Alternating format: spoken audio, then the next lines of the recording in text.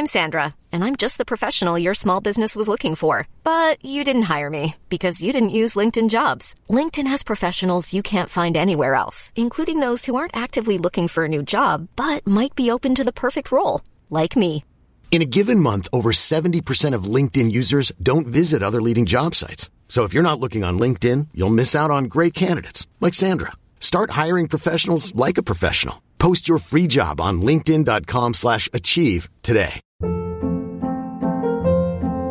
Hold up. What was that? Boring. No flavor. That was as bad as those leftovers you ate all week. Keke Palmer here. And it's time to say hello to something fresh and guilt-free. Hello Fresh. Jazz up dinner with pecan-crusted chicken or garlic butter shrimp scampi. Now that's music to my mouth. Hello Fresh. Let's get this dinner party started. Discover all the delicious possibilities at HelloFresh.com. This is Little Atoms, a radio show about ideas and culture, with me, Neil Denny. This week, Helen Oyemi and her latest novel, Pieces.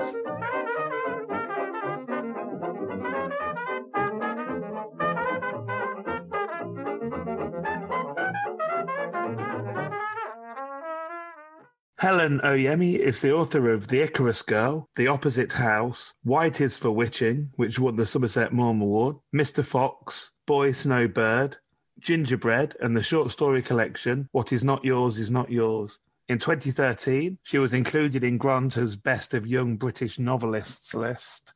And today we're going to be talking about Helen's latest novel, which is Pieces. Helen, welcome to Little Atoms. Hi, Neil. Thanks for having me. Tell us, first of all, how you would describe the novel. I would describe it as a train book.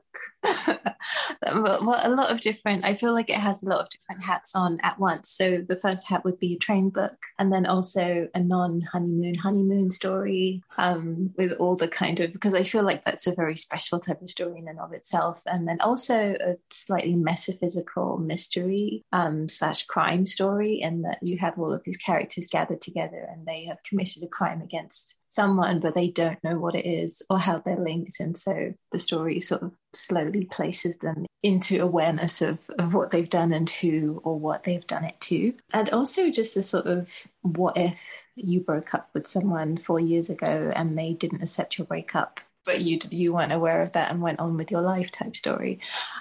So lots of different strands. Yeah, I mean, you said a train book, and you know, people might think, what on earth is that? But we could think of there is like a sort of micro genre of books set on trains, whether that's Murder on the Orient Express or, you know, Lady Vanishes, or, you know, more latterly something like Snowpiercer or something. And obviously a train presents us with almost like a country house, thinking again to Agatha Christie, like a hermetically sealed environment where our characters, you know, are ostensibly stuck for a period of time, and they are literally on a journey, not just metaphorically, on a journey across the course of the book. And as you've just said as well, it's a genre that also lends itself very much, or, you know, a lot of those ones I've just mentioned are mystery stories. So yeah, just tell us more about why you wanted to write a train book. Something about moving without really being conscious of moving in quite the same way as in every single sign. It's not the same as, say, being on a plane where you're obviously moving and you just, even if you look out the window, you're kind of like, wow, I'm flying. But with a train, like, you have all of the evidence from sound to looking out the window that you're going somewhere, but it feels like you're in a very still, hermetically sealed space. And as we've seen with train stories, it kind of allows very strange things to happen between people. It's almost as if the rules of society or like of just ordinary interactions change. Like, people just kind of have very frank, candid conversations that they wouldn't have on the platform. But once they get onto the train and the train is moving, it's possible to just kind of peel back all the layers of yourself and your stories and what you want from other people and what you have done in your own past. All of these things seem possible in a train setting. But really, I think it was just from reading Olga Tokarczuk's Flights, which is about flights, but she does have a section where she mentions trains and talks about how train travel sort of forces you to move across time and space along with the train. Like you have to move mentally and physically with the train. Like you don't really have a permission to detach from it. And so then that started me thinking, oh, I want to take train books. And it also made me just want to ride a lot of trains, which I did. Well, as many trains as you rode in your research, you can't have ridden one that's exactly like the Lucky Day, the train at the centre of this story, which is a very unusual train, to say the least.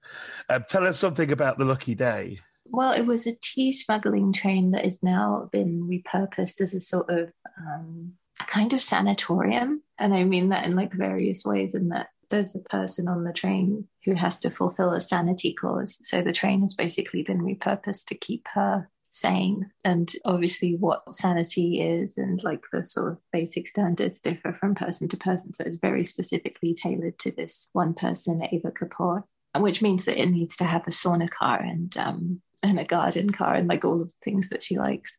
And the train itself, I guess, it's often a cliche to say that, a house or an environment or something is almost a character in the story. But this train has the feeling of almost feels like a living thing. Oh, interesting. Well, that might be from the perspective of Otto, who... Indeed, the description that Otto gives of Otto is narrating the story. I think because Otto likes to personify, like Otto has this companion that's a mongoose, and he really makes iPad the mongoose into a person as well. So I kind of feel like, and it was fun to write from Otto's perspective because everything that he sees, like whether it's animate or inanimate, sort of speaks to him in some way, and that was kind of it was interesting. Tell us something more about what a tea smuggling train was.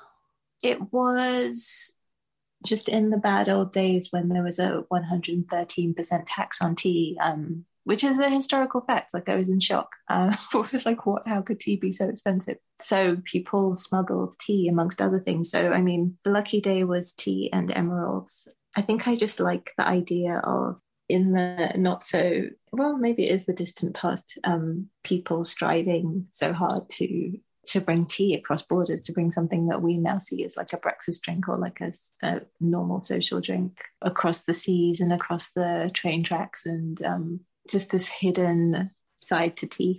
I wanted to talk about that. The setting of the novel is contemporary.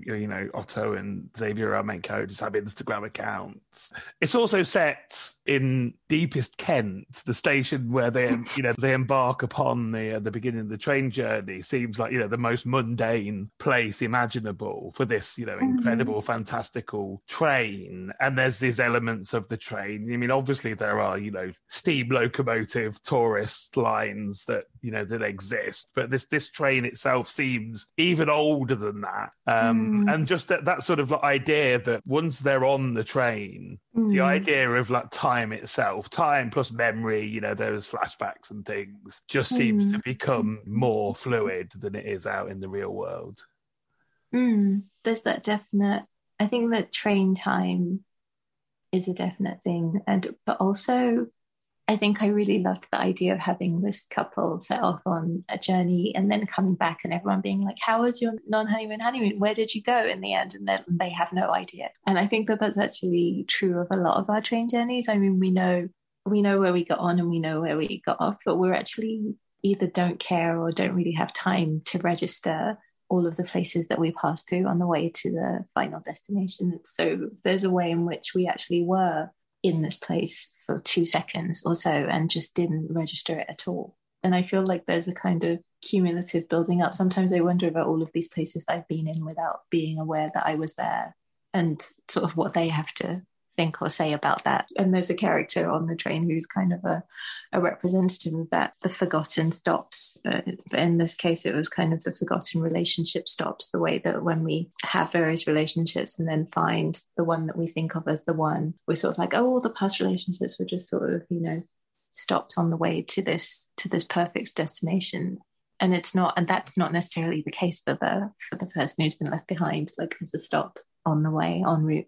Tell us something about Otto and Xavier Chin, who are our main sort of protagonists. As you've already mentioned, you've already alluded to, they're a not married couple going on their not quite honeymoon.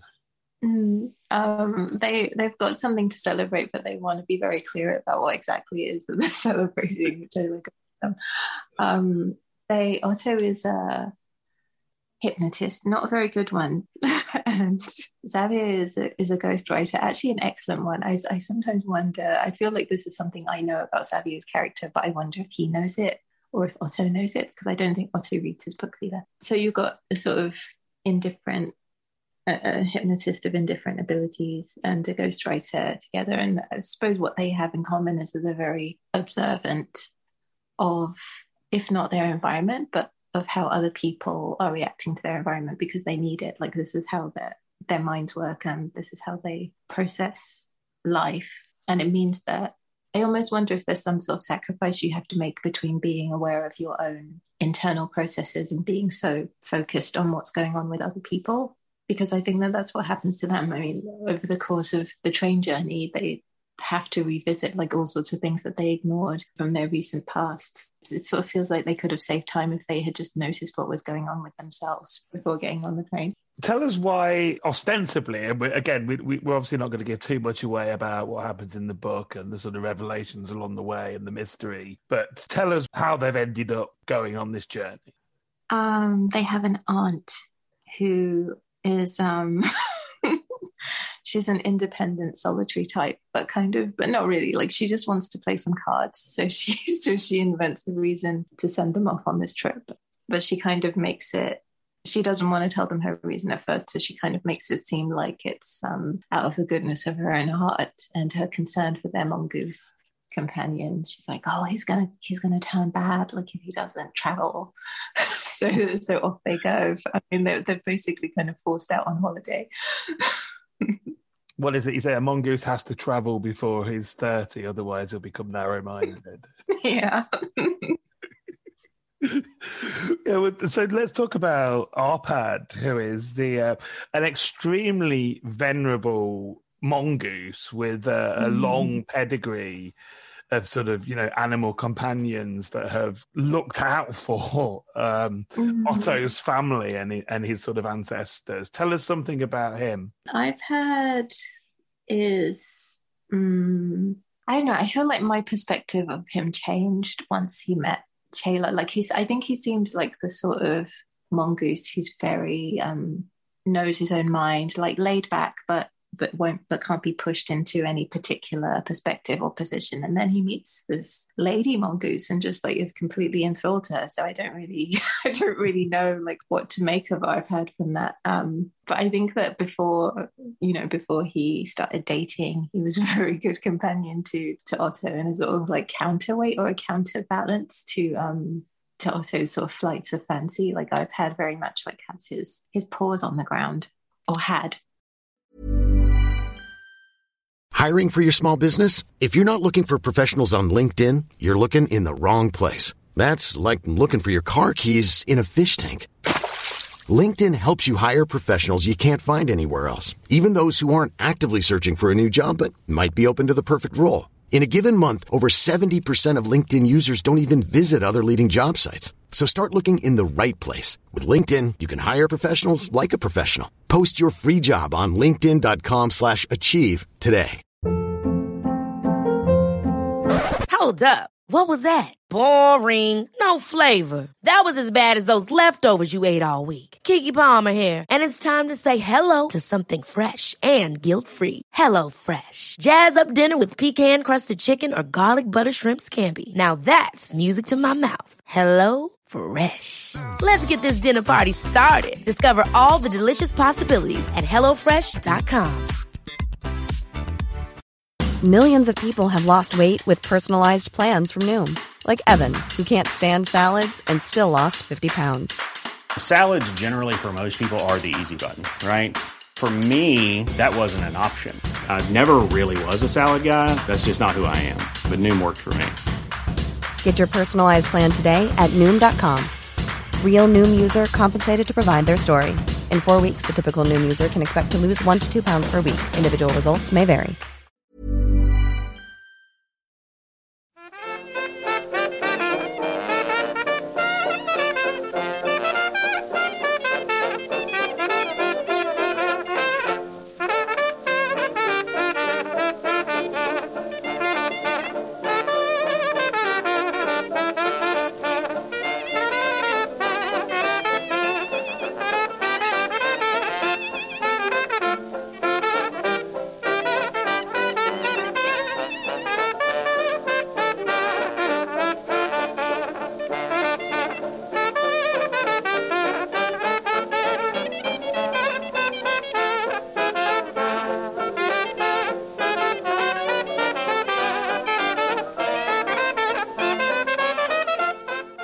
You're listening to Little Atoms. I'm Neil Denny. Today I'm talking to Helen Oyemi, and we're talking about her latest novel, Pieces. And Helen, to kick us off in the second half, just want to talk about one more character, and that's someone you've already said a little about, Ava Kapoor. She's the owner of the train. Tell us something more about who she is and her predicament. I think Ava Kapoor might be the most mysterious character for me in that, and I'll leave this up to the reader. Like, I just kept switching sides and couldn't really decide whether she was the bad guy or whether she was the subject of just some awful prank that had been played on her. And it all centers around her insistence that she can't see this one person. And you would think that since I was the person making the story up, I would know like what the situation was, but I really couldn't. Like, I couldn't see through Ava and what was going on. I felt like her story was very consistent, and she was very consistent in her actions, but there was just something, I don't know, some edge that seemed like she had some kind of motive that was not that I genuinely can't see this person motive, and I couldn't figure out what that was. It's interesting writing a character like that who's kind of keeping something from you. So she's inherited this train, like, that's just been, she's from a long line of tea and emerald smugglers who settled in the Midlands eventually, and she's a musician. She plays a theremin, which has different effects on different passengers on the train. And maybe I think the effect that she has is maybe what makes her so ambiguous, just because she has such different effects. Her and her music have such different effects on the characters that it makes it difficult to kind of have a consistent picture of Ava. Well, I wanted to talk a little later on about how the book came together, but I think that leads on quite well after you just talking about, how parts of Ava's character are opaque to you. So let's talk about how the characters come to you and how this particular book came together.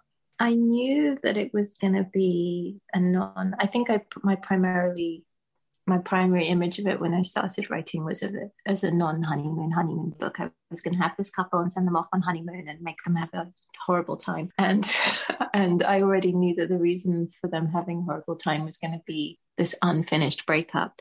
There was actually an unfinished breakup for both of them. Like, they had this unfinished situation with the same person, and I thought, okay, let's go from there. And everything just kind of came in too. So I had Otto and Xavier, and then there's another couple on the train, Ava and Allegra, and then unexpectedly there's Laura, who's like but even she is in a two, sort of like her and her scary boss. So Laura is like she's the employee of a Hong Kong loan shark, and she's just there as an observer to make sure that her boss's investments are going as he would wish. So everything came along in twos, even iPad, and then there's a Lady Mongoose on the train.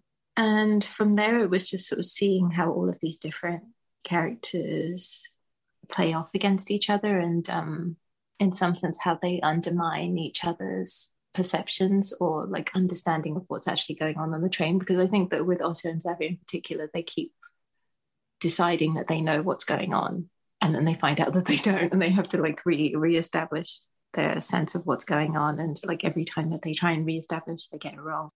And under what circumstances was it written? Obviously, the publishing industry works very, very slowly, but was this like a pandemic novel in terms of your writing?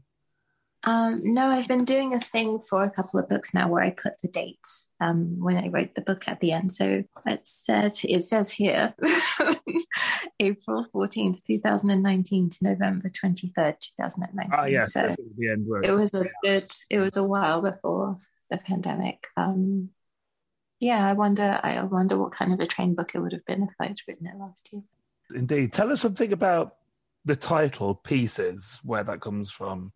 It's from the Epigram, which is an Emily Dickinson poem about thinking that you've arrived at peace and security and like all of that stuff, like which is characterized as dry land, but actually it's a false arrival, and actually the shore is further and further away, particularly the more secure you think you are. And I think that it kind of speaks to the relationships as a journey, whether it's a sea voyage or a train journey, but just I think that when you feel like you've arrived, you probably haven't. is the ominous message there. So it's pieces plural rather than piece, because I don't think it invalidates the feeling of, yes, like this is the place, this is the one, this is the whatever, if it turns out not to be. I just think that it just adds more to your pieces. How do you personally think this novel relates to your earlier work?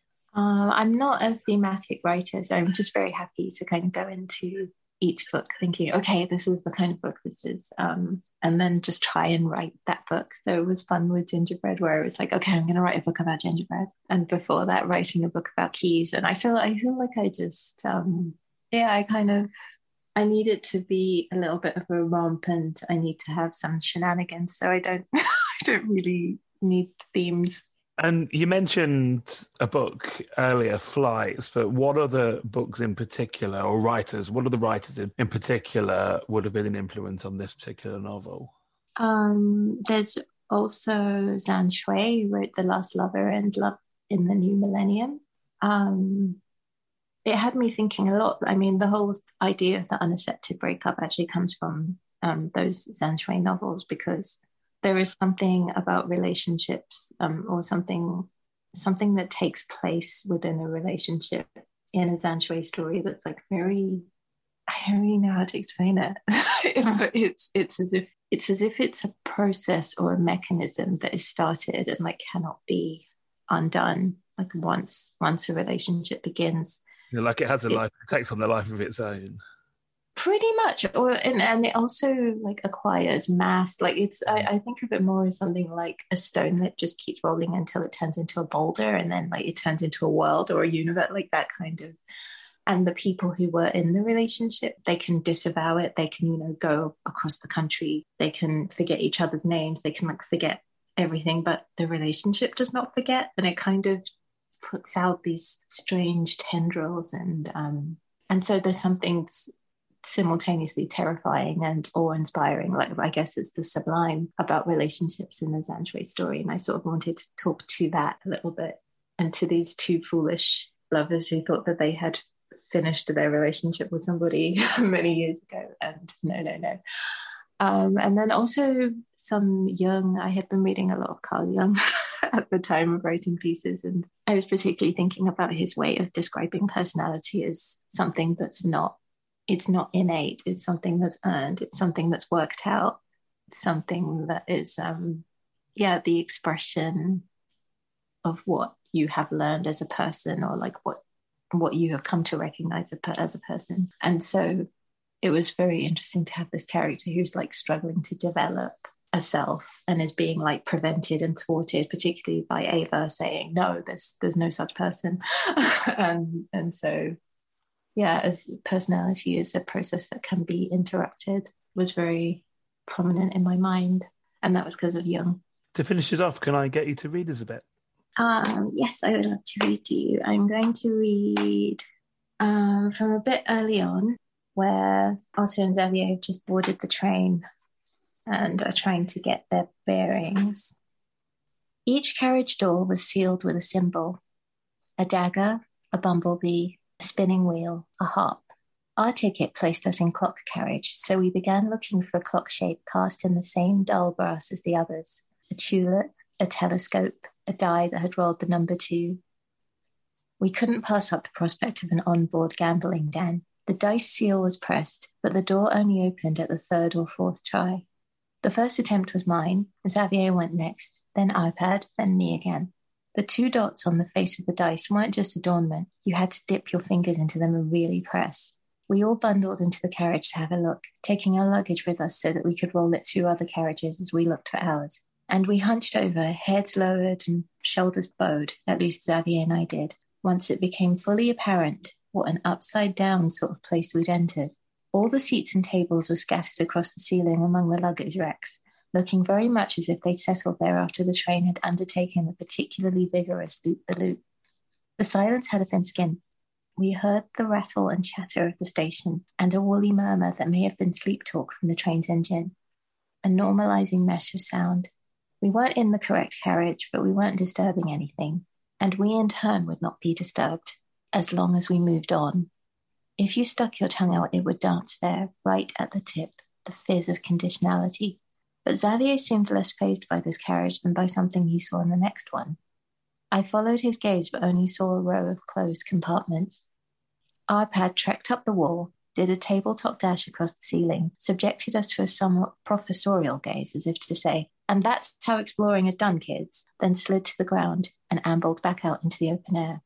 I made to follow him, but changed course when I saw Xavier headed for the door that led to the next compartment. "Arpad went the other way," I said, slipping in between Xavier and the door handle. "I know, but you're already trying to ditch us before we've even left the station." "Otto, it's a train, not the Yorkshire Moors. We don't have to huddle together like hikers lost in the mists." Our faces were very close together, but we didn't kiss. We'd moved, apparently of our own accord, into the exact spot where the weight of that crowded ceiling felt least balanced. Long-backed chairs hovered above our skulls. Our wheeled luggage skittered across the bare floor. And I didn't know about Xavier, but I didn't dare break our pose. For that was how our bodies were arranged in relation to each other, lovers on the brink of a steamy clinch. I was the coy one, my left hand gripping the sun-warmed windowsill. Xavier's right hand was pressed to the door behind me, his wrist tickling the top of my ear. I could very easily have turned my head and touched my lips to his wrist, but I could see there was no competing with the view over my shoulder. I'd already lost him to the dim net of doors that ran through the centre of the train. "You can't imagine how I longed for this day," I said. "And it's finally here, the day I officially become less fanciable than a door." Looking down, he moved his hands over me, slowly, so that I gasped. He said, "I like that sound, not a sound that doors tend to make." But then he added, "I think I saw her, Otto." "Her?" I twisted around and tried to see for myself. The outline of each door fit so neatly into the ones that followed it that my eyesight, not particularly hard-working at the best of times, almost immediately let me down. There might have been someone. That could have been a shape moving around in one of the rectangles further back, but you said her as if I meant to know who she is. "Ava." "Ava?" "Ava Kapoor." After a couple of seconds of cold observation while I struggled to look like someone who was in the know, Xavier said, "Come on, Otto, Ava Kapoor, the resident." "Right, of course. Ava Kapoor, yeah. You think you saw her?" "Well, I definitely saw someone." "What was she like? Did she seem..." Which words matched my hopes for how Ava Kapoor seemed? Amiable? Tranquil? In possession of all her marbles? I'd read a kind and practical letter of invitation from her, so I don't know why I anticipated an encounter with a Miss Havisham type. I'd like to know what it is that makes that disbelief so rigid. The one concerning women who live by themselves, I mean. Even though I know several, and even though I understand that for 5 out of 7 of the female loners I know, it's truly their choice, the next female loner I meet never benefits from those other friendships I share, because at the moment our paths cross, I instantly revert to, "Oh God, what ails this person?" Xavier said, "What was she like? I don't know." "I don't know what you're even asking, Otto," but she held up a sign. Well, a word she'd written on a piece of paper. He paused. "I think it said hello." "Okay, but it could also have said help." "It could also have said help?" If you don't stop echoing me, Otto Montague, I mean Shin. It's just, listen, if you had to decide right now what the sign said, which would you lean towards? Did it say hello or did it say help? Xavier raised his hand to his mouth, dropped it. "Help, I think." But she didn't seem frantic. She came out of there. He pointed towards the last compartment in the next carriage, held up the sign, then I think she shrugged. And never mind sort of shrug, and she switched carriages. Was she dressed all in white? What? How does that affect our decision? Oh, okay, keep your hair on. What decision? What do you think we should do about Ava Kapoor either saying hello or asking for help, Otto, since I'm banned from acting as an individual? Glad you understand the ground rules for this trip. Well, we return the greeting, obviously. Or if it was the other thing, then we help. Exactly what I hoped you'd say. So I've been talking to Helen Ayemi. We've been talking about her latest book, which is Pieces, which is out in the UK from Faber. Helen, thank you so much for taking the time to share it with me. Thanks so much, Neil. This episode of Little Atoms was produced and presented by me, Neil Denny, edited by Sky Redman, and was first broadcast on Resonance 104.4 FM. Little Atoms is supported by 89UP and hosted by Acast. If you enjoyed the show, please do subscribe, rate us on iTunes, and even tell a friend. Thanks for listening.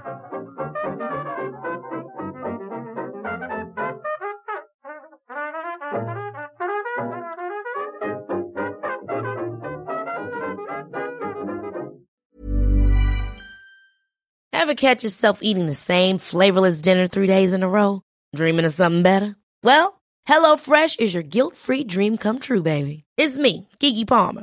Let's wake up those taste buds with hot, juicy pecan-crusted chicken or garlic butter shrimp scampi. Hello Fresh. Stop dreaming of all the delicious possibilities and dig in at HelloFresh.com. Let's get this dinner party started. Even when we're on a budget, we still deserve nice things. Quince is a place to scoop up stunning high-end goods for 50 to 80% less than similar brands. They have buttery soft cashmere sweaters starting at $50, luxurious Italian leather bags, and so much more. Plus, Quince only works with factories that use safe, ethical, and responsible manufacturing. Get the high-end goods you'll love without the high price tag with Quince. Go to quince.com/style for free shipping and 365-day returns.